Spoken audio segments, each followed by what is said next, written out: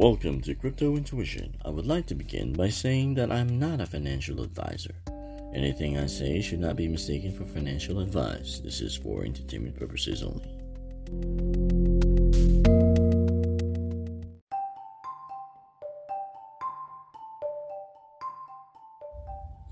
After sell-offs from whales, the SafeMoon community is counteracting the drop by buying the dip.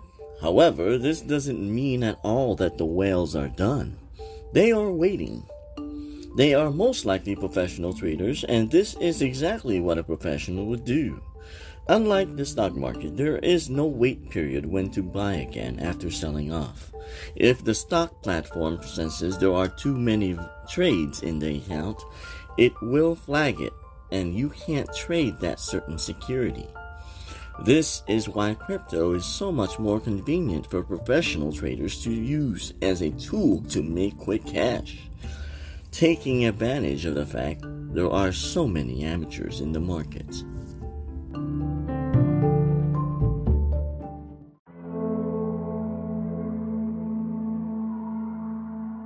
The whales sold before the wallet launch. This is because they wanted to play the waiting game to see if the wallet launch would be a dud or a stud. You know what I mean. If it turns out to be a huge success, they will eventually return already equipped with the huge profits they had already made in SafeMoon or other tokens. That is where the hype factor comes into play. It wouldn't be surprising at all if those very same whales are buying gradual units of SafeMoon on different wallets, ramping up the prices gradually. There really is no way to tell.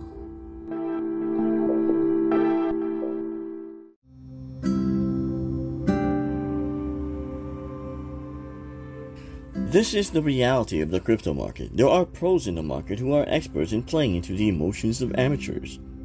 They will buy and sell based on how much profit there is. Heck, we see this every day. For every sell-off, there are people who had made cash and people who lost. The people who lose are the people who are emotional traders, and the people who win are the people who are immune to these emotions. We call this discipline.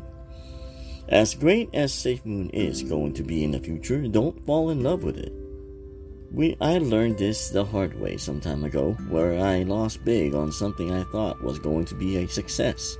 Having learned from that, I now know to never assume anything. Even if you think 100% something is going to happen, always assume 50-50 that it could be a dud or a stud.